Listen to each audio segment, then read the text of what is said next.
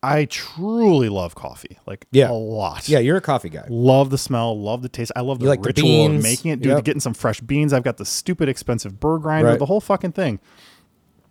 I think honestly, I'm going to start just drinking decaf, which is like the Whoa. ultimate The old non-alcoholic person beer thing. of coffee. The O'Douls of the bean world. Yeah, sharps. The near beer. Yeah.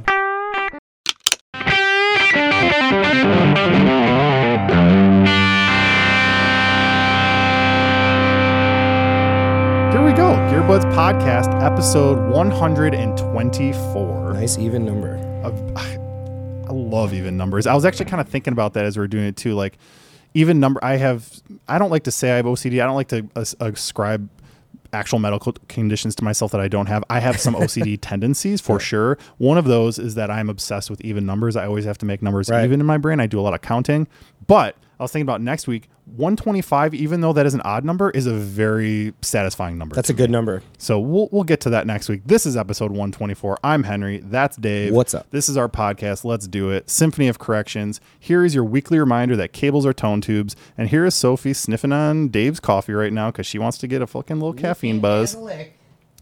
I just want to take a little second here to thank some of our listeners. Thank you specifically for listening to this right now, but also just a couple people that have reached out here. I wanted to say, first of all, shout out to our buddy, Dave's buddy in particular, Brady, reaching out to us about the story that we told last week of the fucking jagoff that we thought was trying to rob me. He also thinks that man was trying to rob me. So just I appreciate the edification and letting us know that you agree. Also, he thanked us for because we provided some tips and things that you can do to be a little more safe when it comes to making these deals. And he said that they were actually things that he's going to use himself in making deals. Nice. So Thanks, love Brady. to hear it. Thanks for reaching out, Brady. Awesome. Also, I got to grab my phone really fast. Of course. Anyways, we're back. I wanted to grab this screenshot because another one of our friends and listeners reached out, and it's our good friend Matt Barber Kennedy, our favorite Brit, one of our favorite Brits. He sent us a couple funny things. First of all, he got the White Falcon, which he sent me a picture. Oh my fucking god, Dave! I got to show you this. Look at his collection of Gretches. Oh, Jesus. This is not as interesting for most of our listeners. Go to Matt Barber Kennedy's Instagram to see this picture. Just 5 fucking gorgeous Gretsch guitars right there. But there are a couple other things. The Falcon with it's got the V, what does he call it? The V-cut Bigsby. Mm-hmm. But he told us a story. He was telling us a story about actually making a deal, selling a guitar, and he sold it to some dude in Hollywood who plays music for TV and stuff in Hollywood. And I'm not going to say his name, but he said his name, and then he just said, dreadful name. And I'm just like only Brits can get away with saying dreadful. Dreadful name. Sounds like he does magic tricks on a cruise ship or balloon animals. Oh my god. Anyway, enjoying the podcast. Got my son listening in Brooklyn. Love that. As a side note, if you like this show, why don't you tell one of your musician friends about it? Because maybe they'll like it too. Yeah. And it's something that comes out every Monday. You can have it on in the background. It's fucking free, people. Yeah. Also, again, got the Gretsch. Here, the last thing I want to say about it, and I feel like he is one of us for making this exact statement. He goes, here's a Gretsch collection. Probably these and the Gibsons will be the ones I'll have till the day I die. Ellipsis. Unless something better comes along. Exactly. Which is always the case with us gear nerds. So thanks for reaching out. Again, we love hearing from you. Let us know what you're thinking about the show. If you've got any feedback or you just think we're dickheads, because we are, let us know. Let us know. All right, here we go. Again, also Spotify, Apple, subscribe on the things. Yeah. Go do that. It helps us. It's easy. It's really easy. And then you just get a notification letting you know on Monday when the new episodes are out. Follow us Instagram and Facebook. Lots of good stuff there, especially on Facebook. Here we go. Got some stuff. Let's get into BFI GFI. A little bit of BFI. I just want to give a little RIP. Lee Scratch Perry died this week. Yeah. And I've got to be honest. I'd always seen the name, and I know that I'd heard music and such that he had done, but much like the Charlie Watts passing, it sort of encouraged me to dig into the discography, do some listening. There's some wild, awesome reggae stuff in there. And it was like, here in 2021, listening back on that stuff might not seem like that big of a deal. But when you think about what life was like in like the 70s in Jamaica, this was revolutionary music. So I just want to give a little bit of a little background on him for anybody who doesn't know. Lee Scratch Perry, visionary master of reggae roots, often credited with really making Bob Marley famous because He did a lot of those early recordings at his studio called Black Ark in Jamaica. Although I guess I don't know the exact detail, but supposedly not only did he kind of make him famous, but he also kind of fucked them over a little bit with like some money and stuff. I'm not exactly sure what happened. That was the times. He had the studio called Black Ark, which he burned down himself in 1983 because of bad vibes. This was Keith Richards called him, quote, the Salvador Dali of music. Yep. He's a mystery. The world is his instrument. You just have to listen. Which that's an awesome amazing quote. Yeah. He used to apparently blow marijuana smoke on the master tapes because that would add some sort of mystical qualities to it. And it did. He treated the studio like a living, breathing thing with reverbs and echoes, and that was kind of one of the hallmarks is that dub slap sound. A lot of people send back to our buddy Scratch. He did records with the Clash. That's right. In the same year that he burned his studio down, you remember the story how Paul McCartney got arrested with the suitcase? I think it was full of like 7 or 8 kilos of marijuana. No, there was a story when he was making McCartney 2. He got arrested back in the UK, flying into the UK with, it was like 8 kilos of marijuana in a suitcase. And that was coming from Lee Scratch Perry. Because like, why waste it, you know? Well, and that was when he was like having his sort of like awakening in that regard. And they recorded, Paul and Linda had recorded 2 songs at Black Ark in 1980. Perry himself sent a letter to the Japanese Minister of Justice. Oh, that's right. He flew to Japan with it, got arrested in Japan. Oh, I did hear it, yeah. Sent a letter to the Japanese Minister of Justice after he was arrested for carrying 7.7 ounces of marijuana in his luggage, arguing, please do not consider the amount of herbs involved excessive. Master Paul McCartney's intentions are positive. So like true. And I want to close it off with a quote from Scratch himself where he said, I am an alien from another world. I live in space. I'm only a visitor here. Beautiful. I think that's something we can all sort of ascribe to. Okay, that's that. I've got a GFI right here, and this is something that you actually posted on Facebook this week. Okay. And this goes to a certain special 1960 Gibson Les Paul Standard Burst. Oh, my. That came out. Well, you sent it to me first. I sent it to you, and then you posted it. I had and to. It's the Rosie Burst. It's known the cleanest version of that guitar I have ever seen. Literally preserved in a case. So the story is that this woman Rosie, the story didn't say what her last name was, and I'm not sure if that's just to like preserve the family's privacy or something like that. Yeah, probably. But apparently she got this guitar in the 50s, obviously, or no, it was the 1960s. So she got it in the 60s. Hello, Hank. She played in her 3-piece band called the Rhythmettes, and there's a fucking amazing There's picture. An accordion, drums, and then her holding the Les Paul. They played for like 4 or 5 years before she had kids, and then literally put the guitar back in the case, never touched it again. Then her granddaughter very recently started playing guitar and was like, Grandma, I want to play guitar. Can I borrow your guitar? And they take it out, and it's a 1960 mint Les condition. Paul Custom Burst. Literally Les Paul Standard Burst. The cleanest you'll ever see, with a matching Gibson tag, amp, the hang tags, everything. Looks like it had basically just come off the factory floor. 2 times probably. And she played it for some years, but she just babied it. And then it hasn't been touched since like 1964. Yeah. And so now I didn't see a price on it. I think you have to contact the guy to get the price, but that guitar and setup is, I would imagine, at least $350,000. Yeah, I would say at least $300. And just the fact that you have a picture of just the original owner, who's a grandma now, which is just so badass. Yeah. Like, can you imagine that? Like, you just find out that your grandma was in a band in the 60s and she played the coolest guitar that's ever been made of all time and has it still. And in the perfect condition in the world. They must have taken that thing out and been like, when did grandma buy a Burst reissue? You know, like when did she buy this like custom shop RO or something, you know, and a Murphy Lab, and it turns out it's one of their real deal originals. What's so cool about that story is like we hear these now less and less, you know, because of the market, because of internet and all this. We can look up things and find out what they're worth. Well, and it was 1,712 made from 1958 to 1960, and some of those were gold tops. So imagine even if half of those how many were still burst? around. Yeah. No, I'm saying like even if half those guitars are accounted for right now, that we're talking about less than 1,000 guitars, period. Yeah. So when it comes to a matter of supply and demand, which is exactly something that we're going to be coming back to in the main meat of the show later on, so stick around. The value makes sense to me. I mean, it's insane. Yes, you can buy a few houses for that, but you can't find any more of those guitars because they just don't exist anymore. That's the thing. It's like to sell that would even be, it would just be weird. Yeah, and they did. But you think about that's life-changing money for a family. And is it for sale? It is. Okay. Yeah, through that collector. And he's one of the biggest burst collectors. I can't remember the name of the site. It's like True Vintage Collector or something. Maybe like Jobo will buy it. Jobo's already called on it. He's got a finger on the pulse. He's got like 10 of them. So that's not even an exaggeration. Yeah. So that's that. Here's a little tip. We've talked about this specifically on the show before, but I learned a new wrinkle to it. So Gibson, we've talked about this a little bit. Gibson is killing it with the video content on YouTube right now. Lots of free, amazing, really, really high quality 4K, beautifully shot stuff. And they're doing a series now with their master luthier, whose name is escaping me at the moment, but you'd probably recognize him. He's got a shaved head and glasses. And it was a short video, so I clicked it, something that I thought that I knew everything about already. Turns out I didn't. So we've talked about this before.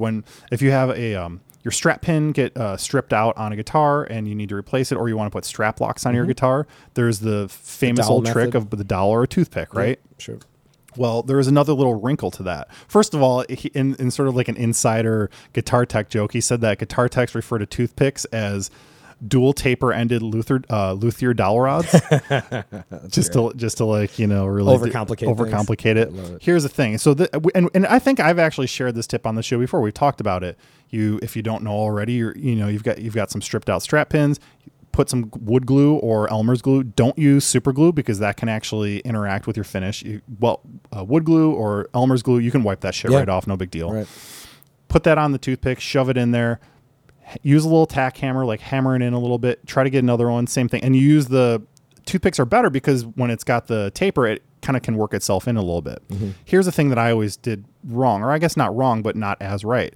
I used to let the glue dry because I was like, well, I guess it makes sense. You want to have like the tight bond. He said that the master luthiers they'll screw the strap pin in when the glue is still wet because it actually acts as a lubricant for the screw. So it'll allow you to get in more easily. It'll still make a tight bond. And you'll still be able to get the screw out you'll still be able to get it out if you need to. Right. So do it when it's still wet. Never knew that before. Glue still wet, screw it right in. I think the last time I actually did that, I didn't even have glue and I just used it anyways. And it did work. And the glue will create a slightly tighter bond, but it is not. It's not going anywhere. It's not going anywhere. Yeah. But and it's all wood, so it's not like you're doing something wrong and he did it on like a nice Les Paul. So it's people do this on the most expensive guitars in the world. This isn't something you have to worry about. I don't think it's going to devalue the guitar. It doesn't. And that he specifically says that. He's like, every guitar, it's like changing happens strings sometimes. Yeah. It's a little mechanical part. It's not an ideal perfect design, so you're just going to have to fix it after 10 years or something, and that's the way to do it. Cool. Do it with a little wet glue. Wanted to mention this. Bill Finnegan, aka the Klon Guy, has, as of today, launched his official first YouTube channel. Oh. And this is interesting because it sounds like he might be announcing something in the way of a new product, which the man has only ever made the Klon Centaur. That's it. Right. But B, he's going to get into like very specific tonal circuit things with it. And I am just so here for it because it's always been, he's gooped the circuits. You know, it's always been kind of like this, like, keeping it under your hat hidden thing, even though there are literally thousands of clones of that pedal out there in the world. Yeah, they've navigated through that. It's going to be really interesting. I'm super going to watch just to hear the man himself talk about that. That's circuit really interesting. And everything. I didn't know that. As of today, it hasn't happened yet, but like in an hour. So by the time this episode comes out, you'll be able to go and watch the first episode. I think he's treating it sort of like a live stream, but it'll be archived. Is he going to manufacture more pedals then? Well, he makes the KTR, which is exactly the same circuit as the old Horsey, the silver and gold ones were. He makes them in small batches by hand. So they're hard to get, and as soon as they get on the market, someone puts it on Reverb or eBay for more money. Right. And he even prints it on. That's my favorite thing about the pedal is that he even prints on there. It's like, the craziness that has happened around this pedal is not my fault. Essentially, it says it on the pedal itself. Because I'm not trying to be like, I'm not doing this on purpose. Things. So, I'm gonna check that out. I mean, I love the YouTube stuff. A couple other things here before we get into something very specific. Oh yeah, just wanted to kind of touch on this. The new Drake record came out today, and we had talked about this like Drake versus Kanye, Blur versus Oasis thing. They didn't release on the same day. So they did not. Kanye came out on Sunday of last week. Today's Friday. Drake record came out. I've listened to. Well, here's the thing. I haven't listened to the entirety of either because they're both super long. Can we stop with the 30-track record? Dude, the Kanye record is like 30 tracks and like 2 hours long. The Drake record is almost 30 tracks and like an hour and a half long. I listened to the first 9. Generally speaking, I'm a much bigger fan of the Kanye stuff than the Drake. That is no longer the case. This Drake record is just, it still sounds like Drake, and that's fine. The Kanye record has like no drums on it. It's like these weird, mostly focusing on his rhythms and rhymes without any like heavy percussion and like big bass or anything like that. There's a couple songs that kind of bang a little bit. But the Drake one just sounds like Drake, and it has, Travis Scott I think Travis Scott's on the Kanye record, Future and Jay-Z, and like he's got features from like a bunch of big time rappers and stuff on there. Drake writes the bangers. Like he writes the hits. Like they're going to be on at clubs and stuff. So yeah, there was one song that was kind of like a play on "I'm Too Sexy." That one stuck out to me right Fred? Now. Exactly. Again, I've listened to like half of both, and Drake comes out on top, but neither have been like that. I cannot comment. I have not yet listened to. So if anybody is following along with our Drake Kanye follow along, which probably not because this is a gear podcast, but we love that shit. So that's that. One more thing there's a few more things, but before we get to the main part of this section here that I want to talk about.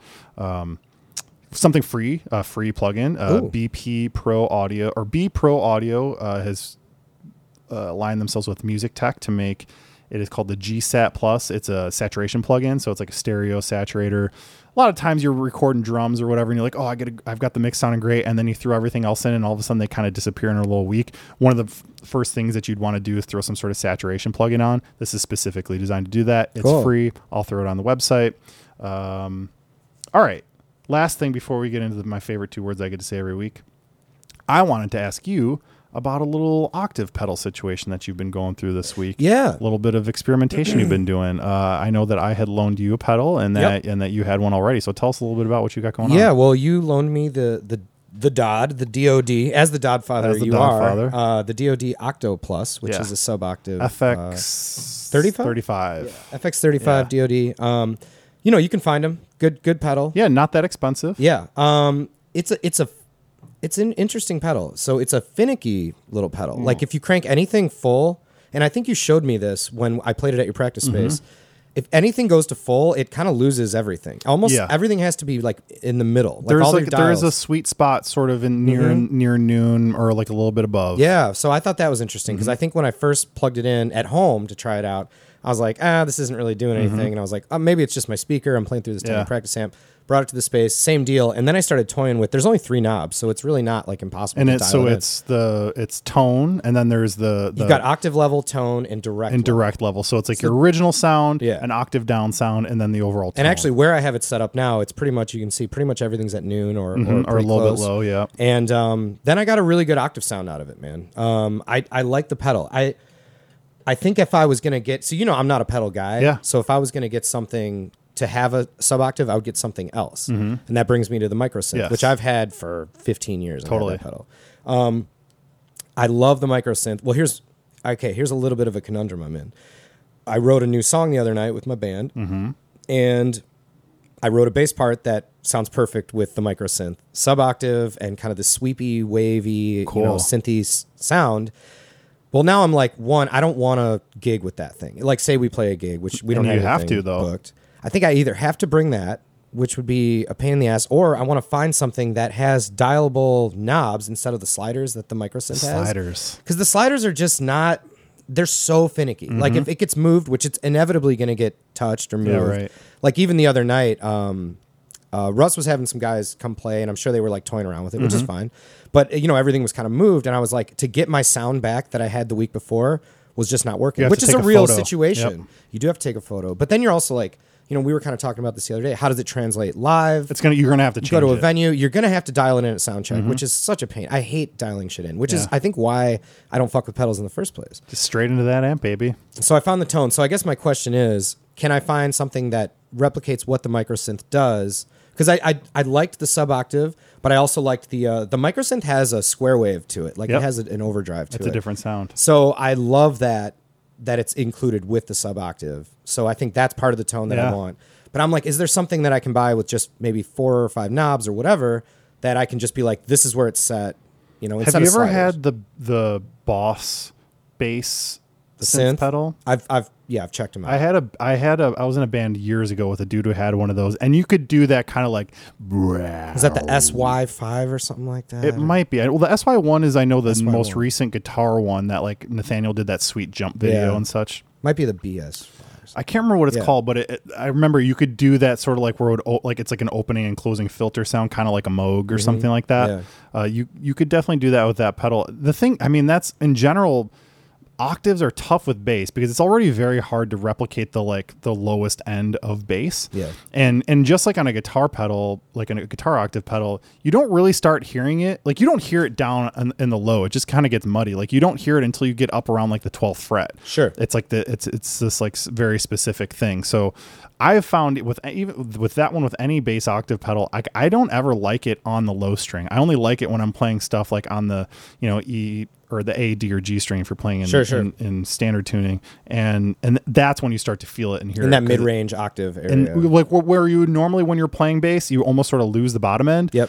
You can keep the bottom end, but still keep playing up Yeah, high. yeah. That's the kind of thing. The particular part that I wrote is all on the low strings. It's on the two low strings on the lowest frets. So it makes sense to me that the micro synth would work better for when that I did it because with it can that- do like more filtery type stuff instead of Yep. just the octave. exactly, Right? yeah. So I guess the issue is, now I'm like, if I get a gig, I kind of have to bring this pedal now.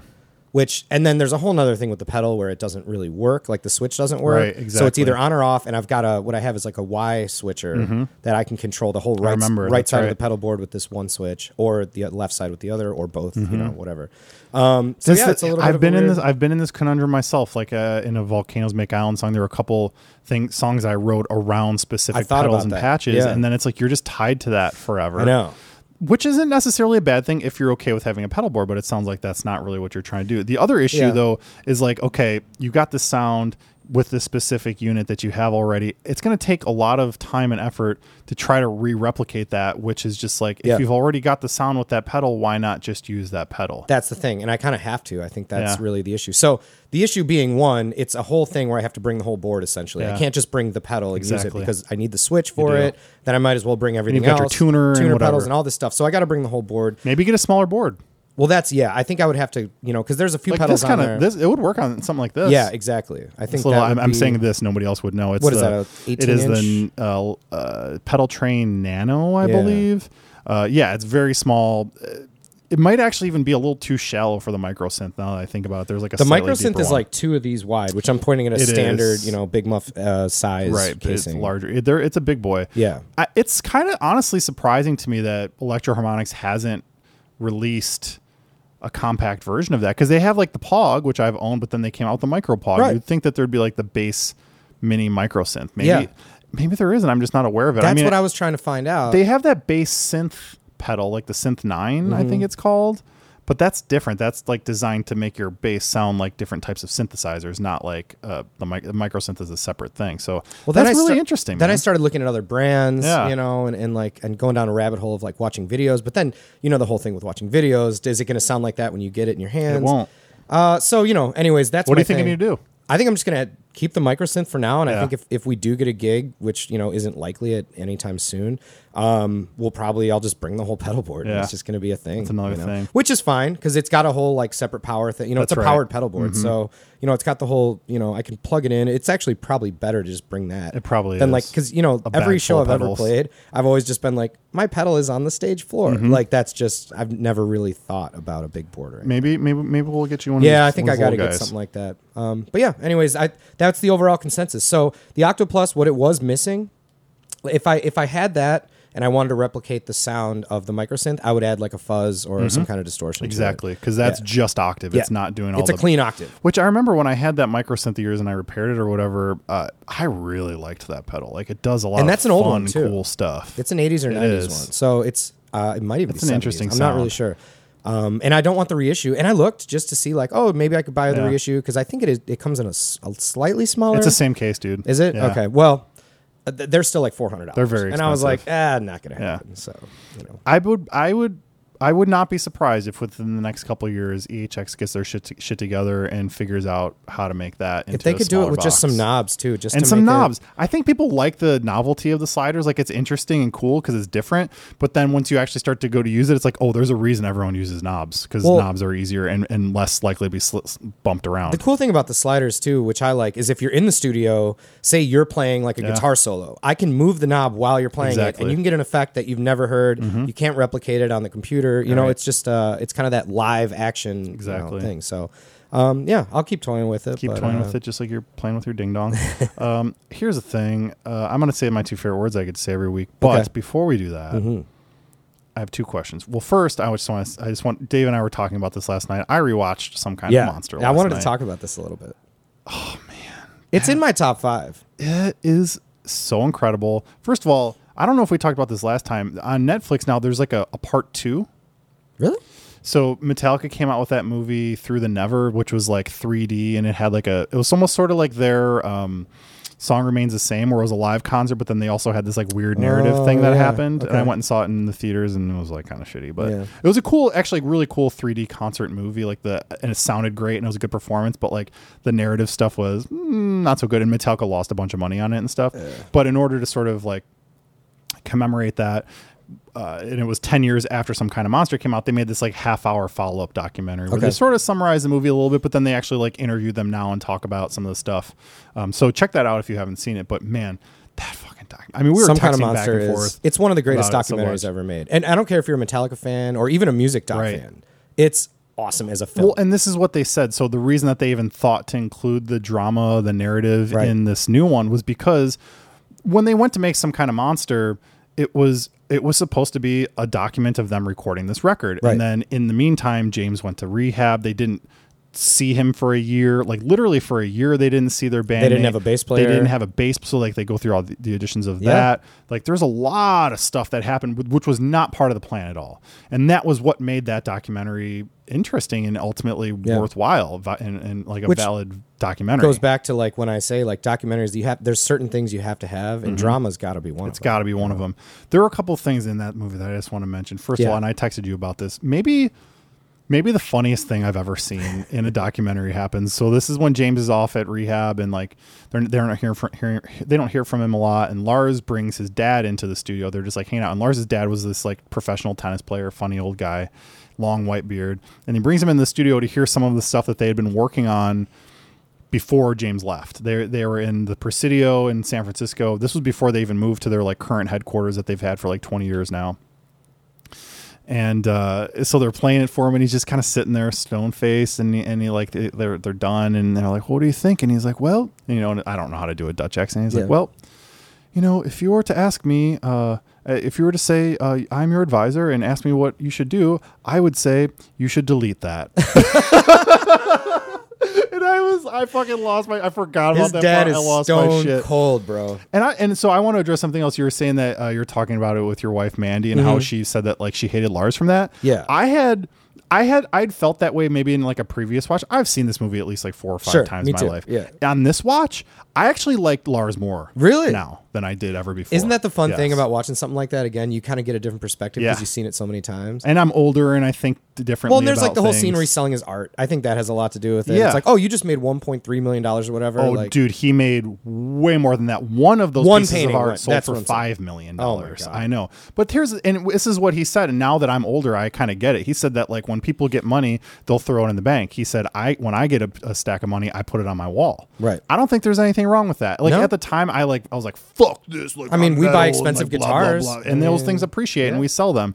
And so at first I was like, fuck this guy. I hate this guy for that. But then when I was watching yesterday, I was kind of like, I think that makes sense. The thing I don't like about him mostly in that from a musical standpoint is when they're trying to write and he's not letting James come up with an idea. He's like shooting it down right away. I felt there was a little bit of that where and they get into that too. It's kind too of like stock, bro. He says it's too stock, and that's because that's where they let their personal strife get in the way of the creativity. And he's trying to play like something in like 3. Dude, I know he's doing this pattern where he's putting the kick on the 2 and the snare on the 3, and it just won't work. And it's because, when I was, dude, he's trying to play like whipping post on the drums or something. And but the thing is what the riffs that they were playing at the time fucking sucked. Yeah. The music, like the song that they were working on, sucked. It was stock. And so he was trying to spice it up, but in a way that was just like unlistenable. And you can feel the just like tension and pain. Like nobody wants to be playing if you this don't at the come time. up with something good right now in the next 30 seconds, this whole thing is a waste of time. Which, and you know, I want to say, you know, from a creative standpoint, sometimes you have to get through those shitty parts to come up with a good idea, you know? And so, like, I guess this brings up a conversation is when do you abandon a good idea or a bad idea or what you think is good and everyone else hates? I mean, it's the hardest hard. thing. Yeah. Honestly, there have been so many songs in my life where I've just like worked them to death, and then you listen to them later and it's like, that's or not you'll that good. Do it for like, you know, 3 hours, you'll work on this one part and then you go back and listen to the original thing and you're like, this is so far from the original idea. Yeah, it's frustrating. Okay, so Some Kind of Monster. God, if you folks haven't watched it, just go watch that movie. Second thing I want to say before I say, okay, I watched another documentary this week, and I wanted to know if you watched it, which is called Count Me In. Is that the Dave's Dog for this week? Oh my God! All right, fuck it, Dave's Dog. This is great because I actually took some notes on this one too, man. Perfect, dude. So I'm excited to talk about it. Get into it. Let's hear what you got. I'm going to pull up my notes because there are a couple things that happened that I just have to fucking mention, and I'm sure you're going to as well. Yeah, so I watched it 1.5 Okay, times. What? I already spoiled it. I already screwed the pooch. Tell us what you watched. Count Me In. It's a new Netflix documentary. Yes. And what is it about? It's all about drums, mostly rock drums, I would say. And really, it's a history of rock and roll. I think it really is. And it's kind of funny because obviously we beat the dead horse with Charlie Watts, you know, R.I.P. last week. That was an interesting choice of words right there. Yeah, sorry. Hey, we can laugh about it now. No, totally, dude. And it's, you know, we talked about it, but of course he gets brought up again. Of course he does. Being, you know, legendary. All right, so let's start there.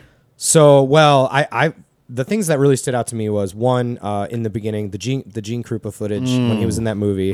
And you really realize, you know, Gene Krupa was this jazz drummer who could just do everything. Yes. But he was a legendary prick as well. Yeah, that's what I hear. Yeah. There is a very famous recording. You can hear him just like berating his bandmates on the bus. Yeah, dude. I loved, you know, I kind of took overall notes on this because it wasn't about a specific storyline. So, you know, I want to mention like the people that were featured in it. Yeah. Our friend, the Iron Maiden drummer, Nico McBrain. I'm so glad you said we've met that fucking guy. We met him at NAMM. How amazing was that? And he's in that kind of a lot too. Yeah, he is actually. And he's kind of telling his story, which is what I liked about it. They go to these famous drummers who are still alive today, and they're telling a story about when they got their first kit and when they, you know, first started playing on pots and pans, you know, in the kitchen. You which know, I think a lot of us did. Yeah, absolutely. I played on pillows. Set up pillows. Yep. And I used my mom's like cooking spoons, the wooden spoons for drumsticks. The Nick Mason interviews are awesome. Okay. I'm glad you said that. Did you see the Indy car sitting behind him? It was a Formula One car. That was a real Formula One. Doesn't he own a race This car? is the number one note on my phone right here. So this is what I wanted to say. Yeah. You see anytime you see someone in an interview like this or in a documentary, they're always like, they've got the cool background behind them. And it's usually like drums or Stuart Copeland had a drum set, a Vox, he had a Roland.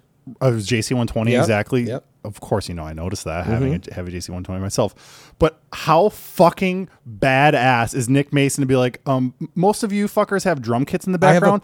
I have a real Formula One car indoors. Yeah. Like he was in his like fucking like it looked like a study. living room. There were like books on the wall. And the dude had a Formula. He's like, fuck you. I'm in Pink Floyd. I'm going to have a Formula One car in the background. Right. That was, dude, fantastic. I'm so glad. That was literally number one note on here that I wanted to call out right there. More people featured. Bob Henrit from the Kinks, I thought was fucking awesome. Chad Smith is a cool motherfucker. He's in that movie a lot. Say what you want about the Chili Peppers and whatever. You know, Anthony Kiedis is obviously annoying, but the band is amazing, and Chad Smith is really a cool motherfucker. I like Taylor Hawkins too. You know, Foo Fighters drummer. Speaking of, did you notice no Grohl? It's really interesting. It was a rock doc about drums, and Grohl wasn't. And there was no Grohl, which made me like it even more, honestly. Yeah.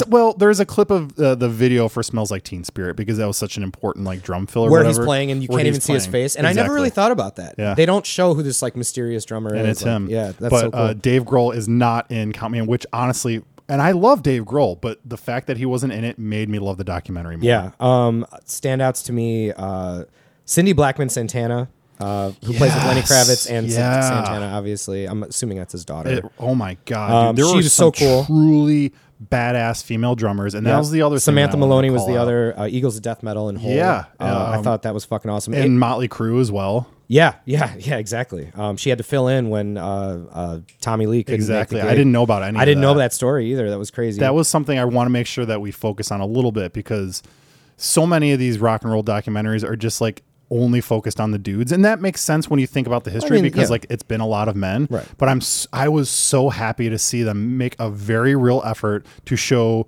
women and people of color that are not. It's not just a bunch of fucking white dudes. It's like, here, look, everyone plays the drums. This is an instrument for everyone. They really focused on that, and I was so happy to see that. I really connected with I think it was the guy from Jane's Addiction. And Stephen he was, Perkins, Yeah, yes. and he was talking about, I think it was him, and he was saying, I don't care if I'm playing by myself or playing for 40,000 people.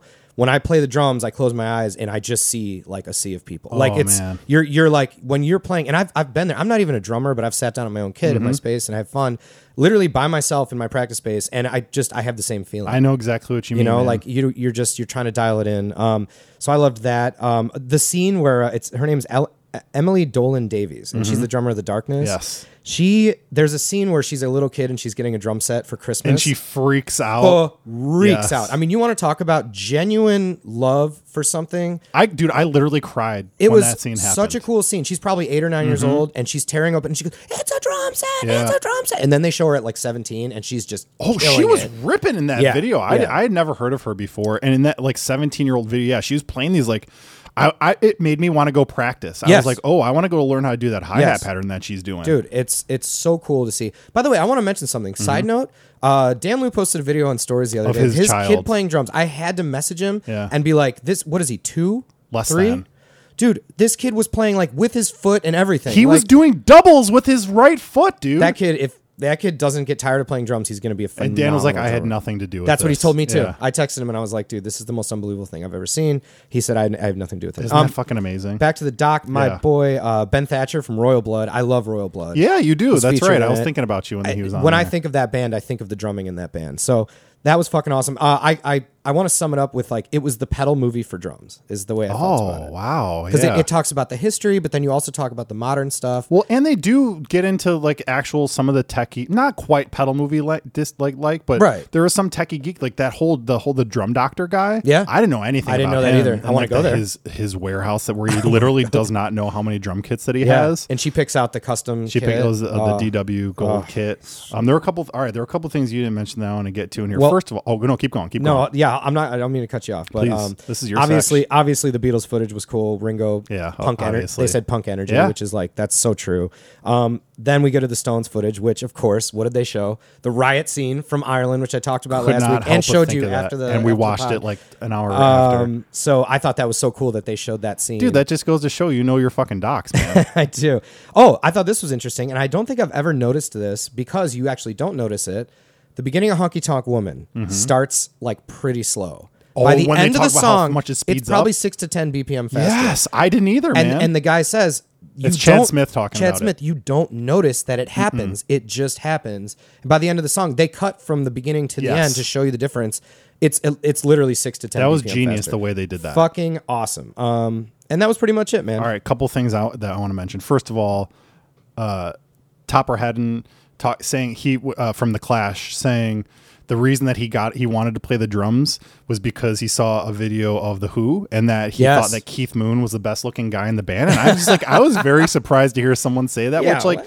They because weren't a handsome band. They were not a handsome band, but back and he was talking. He was like, "Yeah, there's this like he was the most handsome guy in the band, and his drum kit was at the front of the stage." It and then he was, yeah. realized that he's like, "Oh shit, like I'm gonna be in the back here." But Yeah, whatever. that's funny. I remember that. Then there was, the whole section about John Bonham, like which it They almost couldn't. it You almost almost could have a whole documentary about John Bonham. it almost like you just forget how he was the best motherfucker. And there was I think I laughed out loud at one point when was that my phone? Weird. I thought I had my do not disturb on. Wasn't me. Oh yeah, it is. And he's like he's talking about he's seen John Bonham for the first time, and he yells, he's like, check this shit out, motherfucker. Yeah. And then they're talking about and this kind of sounds stupid, but it like almost reminded me that I should listen to Led Zeppelin. Yeah. I was like, oh yeah, duh.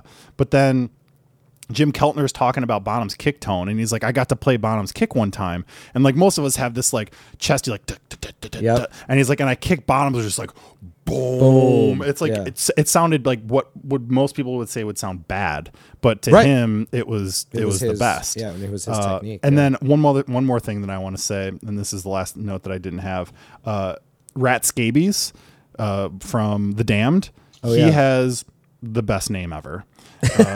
And the other laugh out loud moment I had was when he's talking about guitar players playing, and he's like, ooh, I'm tearing every note from my soul, Yeah, guitar face. And right. like, I've never heard it referred to as tearing every note from my soul. And I fucking cracked up, dude. I mean, as a guitar / bass player, I love when drummers make fun of us sometimes because it's so. They should. Yeah, absolutely. Because you're literally in control of the whole band. Yeah. As the drummer. I'll say I think you did an excellent job of summarizing this one. It's just when I watched it, you're right. It's sort of like the pedal movie for drums, and it really, it's like you're saying with this idea of like imagining you're in front of this like a stadium full of people when you're behind the kit. Like Yeah. there's something about watching it that really, that I haven't seen much or maybe ever, that really captures just the fun or the joy of playing the instrument. Absolutely. Like it makes drumming look fun. It really does. Which is, Yeah. I think that's kind of the ultimate Drummers compliment. don't get enough. They really don't get enough,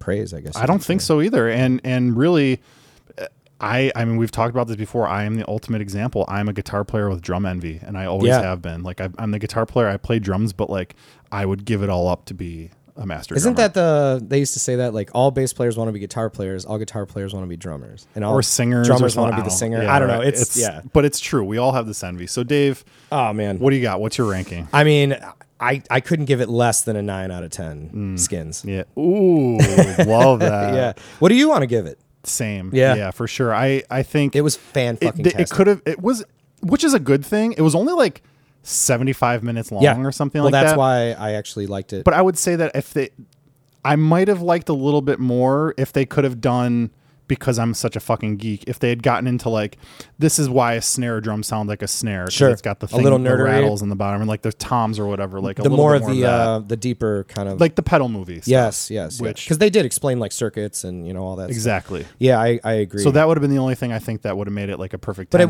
it was definitely a digestible movie, even if you're not like a huge music nerd. You don't have to be at all, No, but no. you'd still get a lot out. Obviously, both of us fucking dickheads watched it. Yeah. And fucking wanted to geek out on it today. I'm so glad you watched it because Me I was too. gonna bring it. I was gonna bring the heat, and I was waiting for you to be like, "What Netflix Yeah. says?" But I know you're on top of this. Shit. I was lucky. I turned on Netflix. I saw it 2 and days just- ago and yeah. was like, "That's gonna be my Dave's doc." Exactly. Oh, dude, it's so good. So, All right, yeah. that was a fucking awesome Dave's Hell yeah, doc. dude. Oh, by the way, I did watch the Bob Ross documentary also.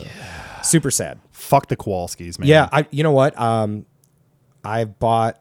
First of all, I just want to say, don't buy shit with Bob Ross. exactly. Don't do it. You're not giving him any money or his family any money. So yeah, fuck the Kowalskis. fuck the Kowalskis. Here we go. Future Gear. We've got a couple meaty things to get into right here. Cool. First of all, we already sort of touched on it. Don't need to get in too far, but Nathaniel Rateliff has a new signature Gibson acoustic. It's awesome. So wanted to shout that out. It is the LG2 Western, which is called that because it is a combination of his two favorite acoustic guitars. There's a pretty nice little, like very short video Gibson put out about it. And it's a combination of a pre-war LG2, this specs from that, and a 67, I think, sometime in the 60s Gibson Country Western. Okay. And he basically smushed That's those awesome. two guitars together. You can get it now. It's custom out of the Bozeman factory. There's no price, but I'm guessing it's very expensive. Not going to be cheap. Yeah. The other reason I wanted to mention is because there's a new Nathaniel Rateliff video out starring our buddy James Pepper. No way. He's playing the Doctor, and so I, of course, like, he posted a picture of this on his Instagram, and I was like, James, just so you know, I'm not going to say it, but I've already thought of the obvious joke. And then so he texts me. He's like, well, just go ahead and say it. What's the obvious joke? And I sent him a Dr. Pepper meme because I mean, of course, you know. But you missed me. Yeah, I went over my What I head for a really second. thought of was specifically the 1990s rom-com classic Blast from the Past, starring Brendan Fraser and where he grows up in like the bunker or something exactly, like in like a nuclear bunker, and Christina Applegate and Christopher Walken, and in that movie they drink hot Dr. Pepper. That's and right. I've always thought about that. So what I actually sent him was just like the clip of hot Dr. Pepper from that movie, and then we went on this long discussion about how we both like really genuinely like that movie. Yeah. And now we've got a little date where we're gonna get together and Oh, watch nice. Blast from the Past together. Oh, 'cause yeah, dude. he's actually in town for a couple weeks Oh, right now. awesome, man. So that's that. Go check out Nathaniel's new acoustic. Buy it if you can. You know what? I'm gonna skip this just because like it's just we've got too much stuff to get into right now. There's a couple of things I still want to do. When you text me before I come over and you say today's going to be a beefy episode, Yeah. I get a little tingle. You in get a the little balls. beefy yourself because Yeah, I know that I dude. do. Okay, here's one. This is very surprising to me, but I guess it shouldn't be. An article. I just read an article. Basically, here's the deal. When it's about church bands and guitar sales. Studies have come out recently and there's this whole big long article about, I think it was Guitar World, about, and it cites a bunch of different things, that church bands and makers of praise and worship music, P&W, that's, what we call it, account for roughly 1/3 of all new instrument and audio equipment sales. Wow. P&W equals 1/3 of the entire gear market right now. I would actually say I believe that. Yeah, Like, and I've got some stats to back it up. So, according to research from Fender, they calculate that approximately $600 million, or around 30% of the estimated $1.5 to $2 billion spent on new music making gear each year in the U.S. comes from players or organizations involved in P&W music. $600 million a year just for church bands, dude. That is fucking wild. That's crazy. And also kind of eye-opening to me, frankly. I mean, I knew that there's this sort of like stigma around the internet. It's like you see like a really fancy pedal board with the Strymon bridge, like all the Strymon pedals on it, and it's like, oh, which church do you play in? Yeah. But the fact is that's true. yeah, Like, or like the big like 6-string bass and like the brand new dad top on it and with stuff.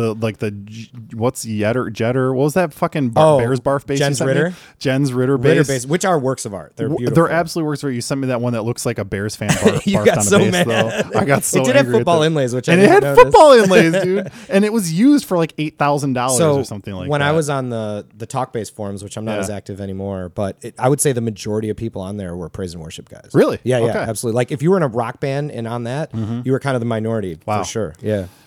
So I guess, maybe that we'll wrap it all up when we get to that in the segment, but it's kind of like, to me, I'm kind of feeling like I need to start paying more attention to this world, because if they're 1/3 of the spending force, that means the industry has to pay attention to them, Yeah. which means that they're going to be driving sort of like not necessarily innovation, but like the next steps, the next things that happen in that space. So Right. as someone that wants to be aware of that, I'm going to have to start paying attention to that world a little bit more. Well, for instance, like those, I sent you those headphones that Boss just came out Waza with, Air which bass I know they had headphones. the guitar ones They already. have had those, right? But yeah, you can basically, you put on these headphones, they isolate the sound. You can cue it up with Bluetooth. It's got like a little thing, like a little adapter that clips into your bass, like it's got the jack. So it's all wireless, and then your phone, you can play backing tracks, and you can play drum clicks, whatever. But it's all isolated. But that's the market they're going for. Well, I is didn't- those you know, guys who honestly, can warm up before a gig. I was out doing something when you sent me that. I didn't get a chance to really dig into it. What is different about it being bass? Is it just like the presets that work for your instrument? and there were a lot of people in the comments who were kind of like, why do you guys have to like separate bass and guitar? Yeah, it's just so they could sell. Well, it's more of marketing, them. yeah, and I get all that. I'm sure it could work with one or the other. course. Maybe the headphones might have a little more like More low bottom end end. frequency Okay. to them. That's what I was really wondering. Yeah, I I didn't bet. know if there was like, because it's like back in the day, you used to be able to buy like Monster bass cable Yeah. or guitar cable or whatever. Right. It's No, like it's that's- just so they can market to bass Yeah, players, it's right? 100%. Okay. So. Glad But to it's hear a that. cool thing. But yeah, my point is, I think that those are the people they're targeting, is Mm-hmm. like people who have to rehearse quietly, maybe while there's a thing going on and the band's kind of warming up in the back, or maybe they're seating people and like you actually get to warm up. I didn't think about this before we went to tape, but now I'm thinking about it. You think there's been so many, and we've sort of talked about this a little bit recently, just this idea of like speaker simulators, direct. I mean, that shit, I've got a pedal sitting next to me that does it, like these solutions that have IRs built in so you can go direct. So much of that has to come from praise and worship, right? 100%, Because dude. Yeah. they can't have a full Marshall stack on stage, but you still want to have that sound. And so those innovations have to be coming from the fact that so many quiet stages are actually like pulpits. Dude, when I was on those forums, like I was saying, and most of the people were praise and worship, a lot of the topics and questions that those guys would chime in on are like, what are the best in-ear monitors? What are the best tones for, like, you know, I want to have low end, but we're in a church, so it's like you can't be boomy, you know. Well, I did go to see the band Sun in Rockefeller Chapel, which here would in probably be Chicago. the opposite of what we're talking Quite about. the opposite. Yeah. But that is the one exception. All right, so here's Matt Watts, Fender's VP of Marketing, quote, "At Fender, we have recognized the importance of P&W for quite some time now. Given our mission," which is, I think, very intentionally said mission, "given our mission to support artists at every level and on every stage, we're determined to serve as a major supporter of the worship community.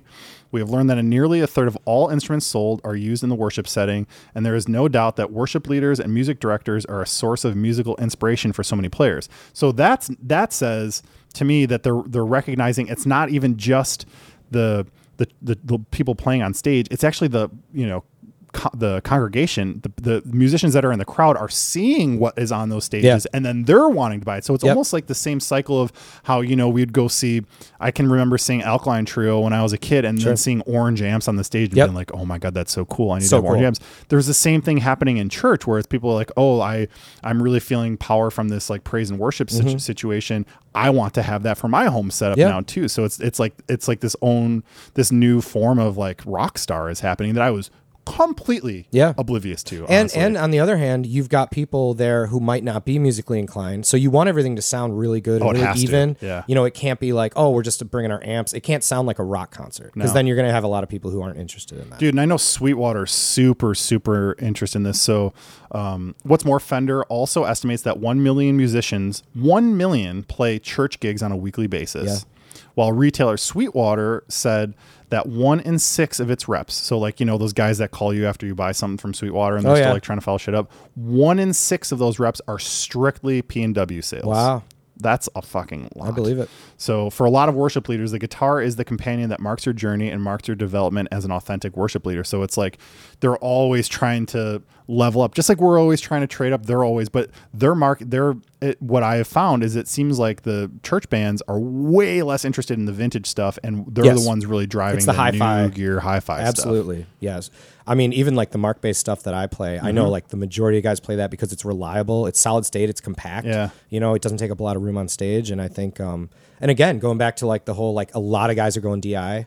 A lot of the drums are even like V drums, like the really nice V drums. Exactly. That are more expensive than like 5 acoustic kits. I'll never forget like going to Guitar Center and seeing like a $5,000 V drum set. Totally. Which sounded fucking amazing. Those are like so fun to play. Like the fake cymbals and stuff. And honestly, those kits make you make you sound like you're better than you are. They do. Because you don't have to strike. Like it's a trigger. Yeah, it's a little sensitive, but it's not the same as hitting like the rim on your acoustic drum versus like the center. It's a different when you can thing. have like 1,000 different ways to hit a drum. Exactly. And only one of those is good. Whereas like you've got probably 1,000 ways to hit a V drum, but like 999 of them are good. Yeah. And like there's only maybe 2 or 3 sensors in the cheaper models, you know, which that's a real deal. So 1/3, man, that is a big deal. And that's cool. As much of not a religious person at all as I am, I'm still now going to make sure that I start paying attention to what's going on, maybe even just in the forums in that world, because when it comes to new gear, future gear, they're driving so much of it right now. Absolutely. And if it's anything that again goes back into like in-ear monitors or anything direct, like those guys use the best of the best stuff for that stuff.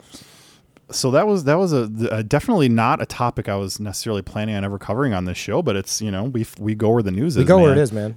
Speaking of, this is going to be the main sort of topic that we get into this afternoon here, because it's something that I've seen showing up a lot recently, and it has finally creeped into the gear world. Oh. And this is the idea of speculative investing. And it's something that I saw happening in a number of areas. I mean, there's obviously like the whole Bitcoin and we've talked about NFTs and all that sort of, which are related to this, but this is its own thing, Dave. So I'm going to dive in. Stop me as soon as you don't understand anything. I'll be able to answer as much as I can. So the reason I thought of it is because Gibson, who are involved in everything these days, have partnered with this company called Rally. Okay. Rally is the first platform to allow retail investors, which just means you and me, any fucking dickhead consumer with too much money, to invest in collectible assets. today, so I got the press release today. They announced, this was a couple days ago, that they have started a partnership with Gibson. So what does that mean, Dave? Well, Rally, they source, they verify, and then acquire. So it means they find it, they verify it, then they buy the most noteworthy items from collections and individuals all over the world. So that right now I think they've got 15 different categories. The new one is musical instruments.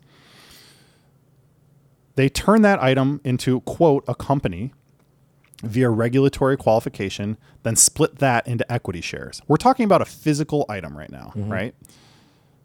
So what does that mean?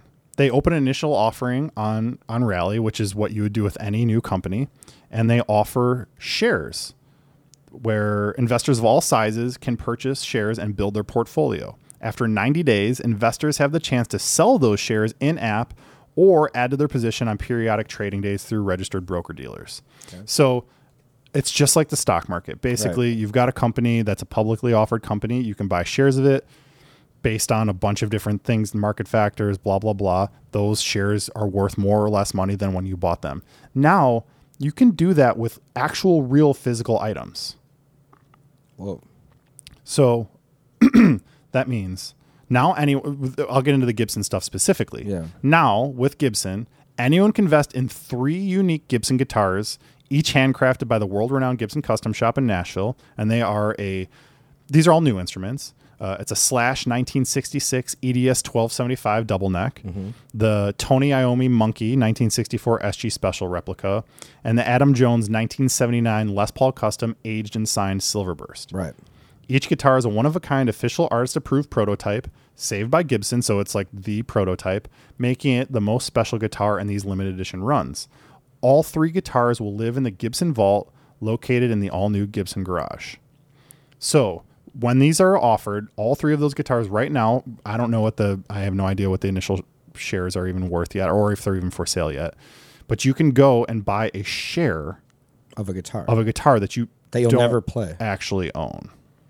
I mean, I'm making a face right now. You're making a bad sausage face. I just think it's like, which is what I feel too. It's kind of like, I mean, it's almost like as dumb as the NFT thing, but it's not even like a physical. But it's at least an NFT is like, you own it. Yeah. If it's a gift, you own a share of it. But this is a share of a guitar, so I can never go play the guitar. You can also now buy shares of NFTs. It turns out. Right. I was first hipped to this happening in the video game world. Okay. So I watched this huge. It was basically like a feature-length documentary about Heritage Auctions, which is one of the big players in that world. Right. What's happened, so I'm sure you've seen this in the news, and we might have even talked about it on this show, where like a couple years ago, a sealed copy of Super Mario Brothers for Nintendo sold for like $100,000. Sure, yeah. And at that time, there were some like sort of Pawn Stars, they bring in my buddy verifiers. There were a couple of those in that world that were like video game authenticators. Now there's this company called Wata. I'm actually going off script here, but I know enough about this. There's a company called Wata, WATA Games, that have positioned themselves as the top verifier of vintage video games. So they grade them on all these different things, whatever. Condition and all that stuff. So the first a couple years ago, again, Mario sold for like $100,000, and then soon after that, another copy sold for like $200,000. Right. And then not long after that, one sold for $1 million. Right. And then there was 1.5 million, and then now there was just a copy of Zelda that was like 2 million. Right. Well, when you dig into it, it turns out, because there are publicly available records for this, those were all bought by Wata and Heritage Auctions. Right. So they were trading them to themselves, basically. So they're inflating the market themselves. Right. So what's happening is they're trying to create this, I don't know if you want to say false, but they're trying to create this sense that what they're doing is somehow real and so it's like, very much like the stock market. I'm not going to buy this thing unless I know, like if I see someone else bought it for $1 million, well then it must be worth $1 million. It's only worth what somebody pays for until you find out that the person who is selling it, who's trying to raise the value of the market, is the one who bought it to begin with. So how is that not like inside trading then, basically? Because this is the wild fucking West with this stuff right now. It's very unregulated. So going back to the Gibson thing then, how do we value a guitar that no one ever has their hands on then? Like if it just lives in the vault, how is it actually going to appreciate in value? Because people decide because money isn't real. I'm just saying, well, yeah, I know that. I'll be the first one to tell you that. Like I agree, dude. It isn't. Is it like, see, it'd be one thing if somebody owned it, like let's say Jobo bought it, right? Our good friend Joe Bonamassa, who I'm sure listens to the podcast all the time. We'll shout you out next week after you write in. If he were to buy it and sell it to a tech, and then that tech sold it back to him or sold it to somebody else, like if it's changing hands, the value's going up, in my opinion. Yeah. If it just lives somewhere in a corner, if one person owns it, why would the value of it ever appreciate? Aside from time. I agree with you completely. Here's the other half of it. I think when we talk, and this goes back to where we started this episode with the Rosie Burst. Right. First of all, that guitar. So there are a couple things that determine value. There's supply and demand. Yep. So, and that's probably the big one. That's a big one. And I think that's part of the argument for this, because there is only one of each of these prototypes, which again is artificially created because they knew that they were going to do this. They were creating these assets to create value. Yeah, that's strange. So but you that's undeniable. However, I think many others, when you learn basic economics, find that there is also utility. So that Rosie Burst can be played, and you can write songs on it. You can fucking use it as a tool. You can use it as a tool because that's what guitars are. Right. These guitars are going to live in the vault and never be played. So the utility factor is gone at that point. So it's only supply and demand. Right. Which to me so interesting. Feels broken. Feels fake. I've got some more to say here. So this is a quote from Mark Agnesi, who we talk about quite a bit on the show. This is a quote. Guitars of this caliber have historically always gone to individual collectors, but our goal was to find a way to make the ownership experience accessible to as many fans as possible. But did you? Yeah, Thanks to Rally's unique platform, fans have a chance to own a piece of guitar history that have otherwise seemed, and I think seemed is a very important word there, unobtainable. I think that it's still unobtainable because it's living in a vault. While on the one hand, they could have sold those guitars to individual collectors, or put it in their museum or whatever. Now they're just finding a way to make more money off of something that they wouldn't have necessarily otherwise. It's such a dumb thing because it's, again, if you're not allowed to touch the guitar, it'd be one thing if there was on October 29th, I get to go and play the guitar. Yeah, it's hours. Like a shared custody of a dog or something like that. But no, you don't. And I don't think they're ever going to let anybody play these guitars, because if there's 10,000 people that bought shares in it, then I wouldn't, if I was one of those 10,000, I wouldn't want some dickhead with barbecue sauce on his hands going and playing the fucking Cheeto thing. Fingers? Yeah. Well, sorry, that was funny. I'm just I don't get the point of it then. I know. And how many? Okay, here's my bigger question then. How many people are actually going to do this? I don't know, because I don't think they've actually made the quote unquote IPO yet. This has just been announced. If it's 50 cents, would you throw down? No.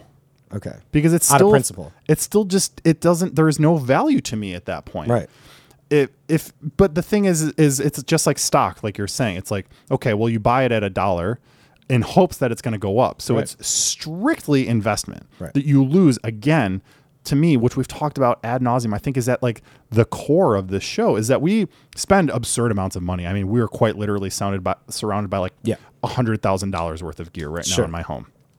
That said, I can go and touch and use every single one of those things because go plug it in right now. They're mine, or I can loan it to you and we could jam, or I could do anything that I want with it. Right. You're buying a share of a physical item that you will never be able to use. That's the dumbest thing I've ever heard. And I don't get it. I've got a couple more things here written down. So I want to talk about Rally a little bit. That's the company. They were the first to use Reg A+ offerings, that this is all their sort of legally speak, to democratize investments in one-of-a-kind assets for as low as $1 per share, allowing anyone to own a piece of some of the rarest and most unique collectibles. The company is the largest player in a fast-growing space with more than 300 assets either available to trade or coming soon. With 15 categories now in Rally and more than 10 added in the last year alone, this is a current big boom. The platform has only scratched the surface of alternative assets, which is, I think, a very key term there as well, historically limited to just the wealthy. Rally recently closed a $30 million Series B funding round led by Excel. To me, this feels an awful lot like every other bubble that's ever existed in the past. I went to business school. I know a little bit about this stuff. This is just pure bubble town where they're trying to artificially create value where it does not otherwise exist. Right.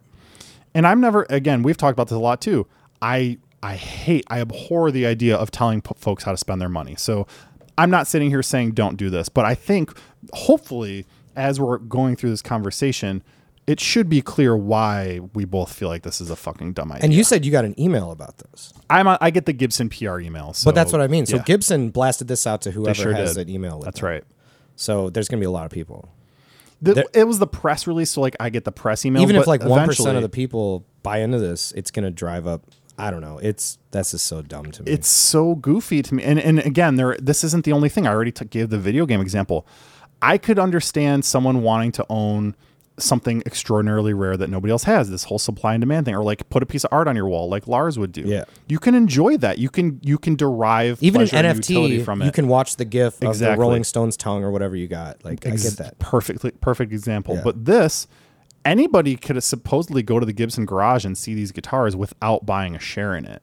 So it's almost like, you know how like the Green Bay Packers are quote unquote owned by their fans, but they're not actually. It's just kind of a way to like put more money in the Packers pockets. To me, that's the only sort of.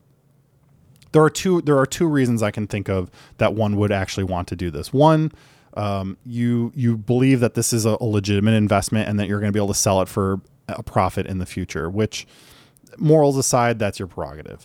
Or you're such a big Gibson fan that you just like, you need to feel like you are somehow invested in the company. But again, Gibson is a publicly traded company. So if you really want to do that, you can go right now to the NASDAQ and buy shares in fucking Gibson Corporation or whatever the fuck they're called. And That's what I'm saying. That's a real way to do it. Yeah. Because you're also at that point, like you're participating in this quote unquote real market, which even the stock market's kind of fucking fake. Let's be honest. But even that, like you're investing in the company. In this, you are only investing in this one little specific thing, and you have to hope that that market just doesn't crumble. Just like Bitcoin, I've lost thousands of dollars in cryptocurrency. I learned that from that mistake. It's fake. It's not real. If someone decides all of a sudden that it's no longer real, the biggest financial experts in the world, Warren Buffett included, there are a couple other guys who've all said that they would not invest in crypto because it's a bubble real. And it's going to deflate, and it has a few times already. Sure. To me, it feels this whole thing, this not even just the guitars, but being able to invest in incremental shares of physical objects that you never get to have yourself feels like an even a worse version of that can only go down. And all it's going to do is put money in corporate hedge fund managers' pockets. It's so funny because it's like we're investing in this physical object that we can never touch or hold. Mm-hmm. So it's almost dumber than like an NFT. I kind of think it is. Yeah. And it's not even like these guitars. I haven't looked at everything that's available on there, but we're just using these 3 Gibson guitars as examples. They're just prototypes. Like, these aren't vintage instruments. They're not famous. They're not special in any way. No. They're just all they are just these prototypes. One could even argue, guitars. to take it back to a Gearbuds type of topic, one could even argue that the prototype might not be the best version of what that guitar is. Which would only matter if you could fucking play the thing to begin with. Right. Which you can't. That's so stupid, dude. I was so upset. I'm not upset, but just like befuddled and confused by this whole thing as I was going through it. I almost didn't include it because I'm just like, I don't know how to have a cogent conversation about it because it's so complicated intentionally, I think. It's confusing. Because if I just don't understand, I would love it if someone listening to this could give me a real explanation as to why someone in their right mind would spend a lot of money on something like this. And the only thing, and here's the funny thing, like let's just hypothetically say we both invested $1 into it. And then all of a sudden, for whatever reason, a year later, it's worth $5. Mm-hmm. Why? I mean, what is, just because more people bought into it, that's the only thing that drives it up? Like, I think it's because, well, what will happen is they hope that the other people will have these objects that you can invest in, and then the whole market will rise up, and a rising tide raises all ships. Right. That's the only way I could see why the value would go up. Realistically, it seems way more likely to me that the value would go down because people are going to realize, oh, this is fucking stupid. It's so stupid. And I could just say I was going to put $100 into this thing. I could just put that into I could put that in the S&P 500 and next year it'll be worth $120. Right. And then at least you know that that's like a guaranteed growth fund. Yeah, absolutely. This is stupid. I don't understand. I truly do not understand it at all. And I've spent time researching it, both, like I said, on the video game side of things, as well as this guitar thing. And when you get into the video game side of things, which has been going on for a few more years, right, it is very clear that this is a scam. Oh, so yeah. I can't see It's almost how insulting. it wouldn't also be a scam for every other type of collectible. Doesn't it too. make you feel like Gibson's just like, we think our fans are stupid? I don't know. I mean, they didn't create this market. They didn't create But they're Rally in as it. a company, but they've bought into it. Is So Fender in on it too? I haven't seen anything with Fender yet. All right. I know how that might make you feel. No. I don't know if it's just Gibson or if everybody's doing this. Like, So it said there are more than 300 assets either available to trade or are coming soon in 15 categories, 10 added in the last year alone. So it is a growth phase for this right now. But again, when you learn about the video game side of it and that it was Heritage Auctions, them fucking sells buying it. Oh, also I wanted to add, so I mentioned the Pawn Stars thing. They have been doing a lot of PR work. So I didn't know this. I guess, he calls his buddies to come in or whatever.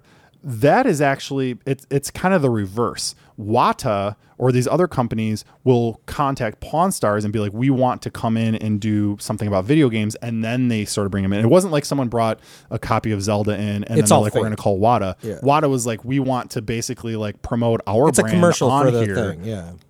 And the guy from Wata Games who's in like all the main press release videos is the guy who's been now on Pawn Stars 3 times. Oh, really? And each time, guess what? The prices have gotten a little bit higher. And also it turns out that the one thing that he was quote unquote verifying on the spot was something that they owned. So they were creating a false market around this thing that they want to be worth a lot of money. And in that side of things, and I have to imagine it's going to be the same in guitars because this is what's always happened. It unfortunately prices us real enthusiasts out of the market. And I'm glad we got to this because this is by far the thing that pisses me off the most. First of all, like sealed games and whatever, that's its own thing because you're never going to play it. But like you could, if you wanted to, take it out of the box and play it.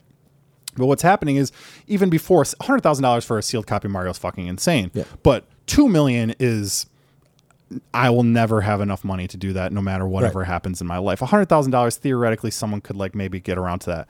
But what's happening is that like real collectors, the people that have maintained this world for decades now, just like in the gear world, have been already priced out. So it's like guys that have been trying, like I collect Vectrex. It's my video game vintage collection thing. And I have been fighting to get a full collection of that for a full in the box collection for years because I think it's awesome and I love it. There are now games. There is one game that the cheapest one that I found is $15,000. And so I will never do that. The ability for me to get a complete collection, which is a thing that I've been trying to do. Even if you could afford it, I wouldn't do it. Yeah, exactly. That's why I was talking about with my buddy Cappy. I was like, you know what? It's at the point now where I think I'm going to sell because I would never, ever, ever feel good about doing that. Even if, again, I want the collection so bad. I'm a collector. I love doing that kind of stuff. I have been priced out, and not only have I been priced out, I've been pushed out, and I want to sell because I don't want anything to do with that. Well, anymore. and I think to go full circle with it, I think we could bring this back to like the vintage market, for instance. Exactly. Like we've both been priced out of buying a '63 Stratocaster. Like that. Even if I had $20,000 to buy one, I'm not going to spend my money on that. But that's silly. Because of supply and demand. That is not because of this other artificial market thing. And now that the artificial side is happening, I'm extra scared. I wonder how much of that does happen with guitars, though. Like, I wonder how many are traded to stores and then traded back to people, and like that does happen. Of course, they fall into the same hands back and forth sometimes. But I've been inside the belly of that beast a bit, and I don't think that's as bad as you'd think because it's what we're seeing is it's all on the gear side. It's all new stuff. You're not buying shares of a burst, although I have to imagine that's going to fucking happen, right? Like someone's going to put a fucking burst on there. Right. Well, that's only a matter of time. And then you could say, I own a share of a burst. And that I'll never play. Does that actually mean? That's just so dumb. I can't help it. Maybe we can close here. I can't help but think of a quote from one of my favorite shows and yours, The Office, where it's for some reason, I don't remember the exact context, but Dwight's deciding that he wants to invest in real estate, and he's like trying to figure out what to do. Oh yeah, it's later. It's a later episode when Joe, played by Kathy Bates, is like the new boss, and she's like, "I think you're dumber than a dummy if you aren't spending that money on real estate right now." And then he's like, "Oh okay." So he's like walking around, and he goes downstairs, and he's talking to Hank, the security guard, and Hank's like, "Well, I own a 1/8 property share of a timeshare down in Florida." And Dwight goes, "Well, I'm 1/8 proud of you." But even with that, you can still use it 1/8 Yeah. of the year. Yep. With this, you don't get how like a 1,000 shares. You don't get that guitar for 1,000th of the year. You literally would only invest in it just to hope that it goes up. There's no other reason Yes. to invest in Unless, a piece of again, we're guitar. saying you're just kind of like so deeply up a company's butthole that you just like feel like you want to give them even more money. Which I think- again, you could just invest in the company itself. Yeah, which if I- that's really what you wanted to do. I think there's going to be people that are definitely going to take the bait on they're this. all Gibson wouldn't get involved in this if they weren't going They to make didn't some think, money yeah. on it. you Which know? it like I go back to saying I'm insulted to think like that everybody's this stupid. But That said, folks listening to this, if you want us to experiment and you want us to buy some shares, send us some dough. We'll put our Venmos out Yeah. there. We will take the fucking plunge and hopefully ruin it for everyone else because I hate it, dude. The more that I talk about it, I hate Yeah. this. Again, I think it's tacky to tell people how to spend their money, but fuck this. Yeah. I hate this. This really upsets me because I'm afraid that of what it's going to do to the gear market. I could see this doing actual real detrimental damage to the market. Because the people who want to actually buy the physical thing will pay more now for that. And you're going to see, again, it's like the Mario thing. It's like, well, if someone bought it for $2 million, doesn't that mean it's worth $2 million now? Right. But it's not because you don't get to do, not everybody does the investigative digging to find out that, oh, this was actually bought by the guy who's going to sell it later. Right. So the guy the only person on earth who stands to benefit from overpaying for this is the one who bought it so that he can then sell it for more money later because he owns the company that sells the things. Interesting. And that's, they even said, and when I read their sort of mission statement, Rally are the ones buying these things themselves. They're the ones who They own stand it. to make money from it. Yeah, they own it. Yeah, of course. Just like Heritage Auctions and these other places, man. This has really raised my blood Because Heritage, temperature. yeah. Let's move on. Well, that's it, man. That was that what all I you wanted. got? That was what I We wanted. can't end to- on that. Okay, you don't think depressing. so? It's depressing. All right, fine. I'll talk about a super nerdy fucking tech Let's thing. nerd in. Let's nerd in for a Last second. thing then. Although this is kind of the opposite. This is something that I've railed against a little bit, and I think anybody who's listened to this show for a long time would know that I'm no fan of Bluetooth. I kind of fucking hate Bluetooth. I know where you're actually. going with this. I enjoy Bluetooth for its convenience, but I don't enjoy Bluetooth because they charge a lot of money for the headphones, and the Bluetooth codec standard does not allow for the transmission of full high resolution audio. And to be fair, I just want to throw this out there. I've never once listened to a Bluetooth headset before. Well, I'll tell you, Dave. I recently lost my pair of Bluetooth headphones. I was here when they came in the mail, the new ones. and I right? bought some, and I bought the new AirPods Pro. They're convenient. They're extremely convenient. They sound great. The connection quality is good. They sound great for what you're used to with Bluetooth. Right. However, there has been some advancement in this field, and I want to talk about it. So, recently, I mean, I think we've definitely talked about it. Lossless streaming has Right. become more of a thing. Tidal had it last year, and now Spotify and Apple both offer it. Although I've experimented with it on Spotify, and You've A/B'd like I've A/B'd, but what I've really experimented with is the data usage and it turns out lossless streaming just churns through data. Like Yeah. I could imagine. I have whatever, like 15 gigs a month or whatever with AT&T on my phone, and it just like fucking cooked through Really? it real fast. So I had to turn it back down to like standard. wow. It's still high Because quality. the but I'm files not are so doing big, is that why? Yeah, exactly. Yeah. The files, it's just churning through data. Well, so this has become a thing. It used to be Tidal, blah, blah. Chipmaker Qualcomm is adding a new flavor to its aptX Bluetooth codec. And it's a lossless one that, in ideal conditions, the company claims delivers CD quality 16-bit 44.1 kilohertz audio streaming over a wireless connection. Wow. Which, again, CD quality, there are many arguments that you can have about this. I personally record at a higher resolution and bit rate than that, but the reason that we got to CD quality 16-bit 44.1 back in the day was because it's theoretically 44.1 is double the capability of what humans can hear. Right. There are still arguments that can be made either way. Most quote unquote high quality lossless streaming is done at like 24.96 right now, but CD quality is still fucking dope, right? And if you could get that over Bluetooth, that would be even doper. Qualcomm says its improvements to its Bluetooth high-speed link technology deliver the required data throughput required to stream a lossless track wirelessly. I think it's at 192 because it says then they can also compress the signal down to 24-bit 96 to ensure you don't experience any interruptions.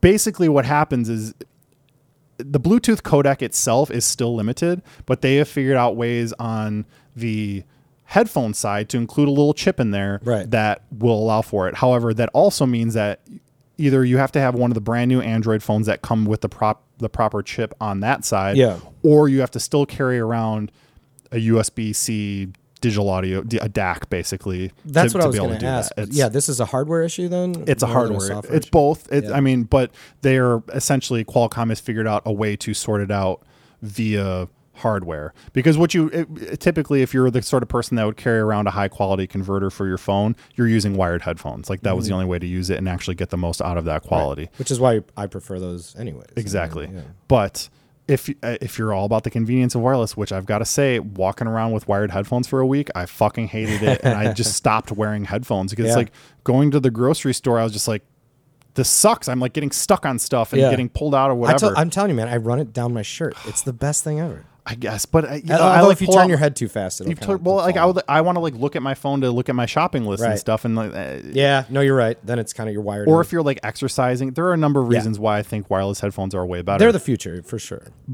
Now Qualcomm is making the steps in the right direction and building it into the earbuds themselves. So they're a company that's going to build it into like they're going to sell that technology to Apple, you think, or do they have their own headphone? I think Apple's going to do it themselves eventually. There are going to be, they've already announced some Android phones that with the chips built into the phone itself will have a high enough quality converter to theoretically work on it. On whatever Bluetooth headphones you have? No, only on these special headphones Gotcha, with this okay. aptX codec and technology that can properly decipher that code. So That's pretty cool.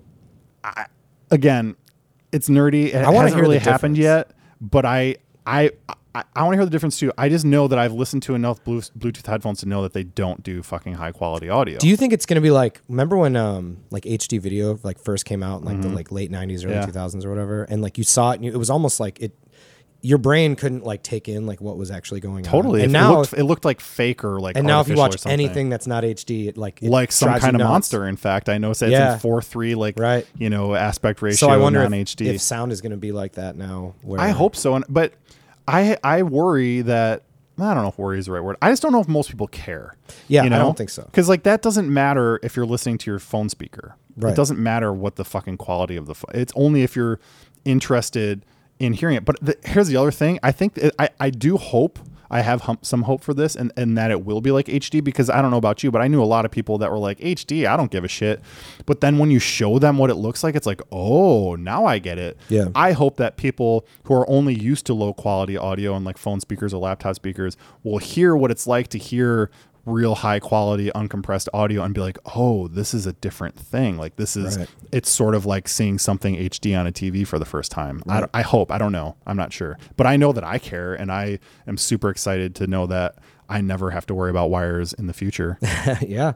I don't know. I mean, I think it's definitely as somebody who's never had Bluetooth headphones, Yeah. and I use my Bluetooth speaker a lot, Right. but I expect that to sound shitty Of anyways, course. because it's like a $30 speaker. But the point is, I think once I cross that bridge, I'm never going back. And that's where I am. I fought the Bluetooth headphones. It's randomly I'm afraid I'm gonna acquired lose them them. for free. Yeah. And they were just like a $75 pair of headphones. They weren't that expensive or anything. But once I got them, I was like, oh, This is comfy. this is Yeah. way better. Yeah. I can't go back. And then I went back and I was like, I definitely can't go back. And then I spent money on Apple AirPods Pro because I just wanted the convenience, but part of it truthfully was that I just know that's how a lot of people listen to music, and I want to be able to hear what my mixes and stuff sound like on Absolutely. those. But And that is important. that's sort of separate from this whole discussion though. So either way, I'm very excited to know that there are still advances being made in this Bluetooth world, and that people actually do care about it enough to at the company level invest in it, and then hopefully that trickles down to the I wonder rest if of the they'll world. give it a name like Bluetooth 2 or something like that. They do, you know? they do. I think they're already on like 3, I think, Okay. at this point. So Yeah. there have been a number of, like USB has had the number of protocol updates. Right, Bluetooth will also have that, and will Interesting. continue to have that. But again, it requires the headset makers and the phone makers or whatever you're listening on to have the proper chips and those things as well to be able to speak to each other and convert all this stuff. Cool. And it's not cheap, And part of it too is I think like most DACs, there's going to have to be some more work done to miniaturize them, because so much of making these phones and things are about the space and all the stuff that you can fit inside. Mm-hmm. So in order to get like a proper converter on an iPhone, your phone's going to be like twice as fat right now. So they're going to have to do more work to actually Like physically. They're Yeah. going to have to miniaturize those So you're components. saying there are hardware converters right now. Totally. But Yeah. you have to plug you have to plug your wired headphones into them. Right. And a lot of people do that. You'll see that sometimes, especially like with laptops, people will have like just like a little phone size little USB dongle coming off, and that is a digital audio converter. It's the same thing. It's like it's essentially an interface. That's I all was just it about is. to say, like, it's like you my could carry around Focusrite. your Focusrite. Right. Like, that's good, but it's a much smaller version Yes, of that. Imagine yes. shrinking that down, Which into would your actually phone. be great, for podcasts and like portable, if you're absolutely. doing it out of hotel rooms and shit like that. 100%. Yeah. So it's the same idea, right? But the interface combines analog inputs. It does digital audio conversion, or digital analog conversion. It also does analog to digital. Okay. What you really need is the digital to analog converter, and that's why it's called a DAC, and that's what people carry around to plug their headphones into. Cool. Yeah. So that's it, man. We shit. didn't end on the Yeah. sad stuff. We added on some hopeful stuff. I'm smiling again. You're smiling again. Maybe we'll go buy some rally shares, see how that feels. Yeah. Probably fucking not, because fuck that. We'll let them know next week. Well, It's going. once the IPO for those 3 guitars comes out, and dude, I just gotta say, like, I feel like in general we've made an effort to be less sort of like naysay negative on this show, but man, that one just really gets. Yeah, my I goat. could tell your blood. You turned a little red during that one. It just feels insulting to our intelligence, I think, in some ways. Yeah. But again, if you're listening to this and you know more about the space than we do, I would love to be proven wrong and told why Please, this is a good call idea. in, So we can talk fucking let together. us know. Yeah, Yeah, that'd be we'll have awesome. you on the show. So Mark Agnesi, if you're listening, man, if you want to fucking talk about it, dude, I'd love to have you on. And I'll just quickly mention before we go that I have had a couple people sort of past potential guests that couldn't be on have reached out and said that they would be on. So maybe I really have grown to love this format. I love that the we developed Duocast, for ourselves. yeah. Maybe we'll spice it up at Yeah. some point and get some guests in. I think that'd be fun.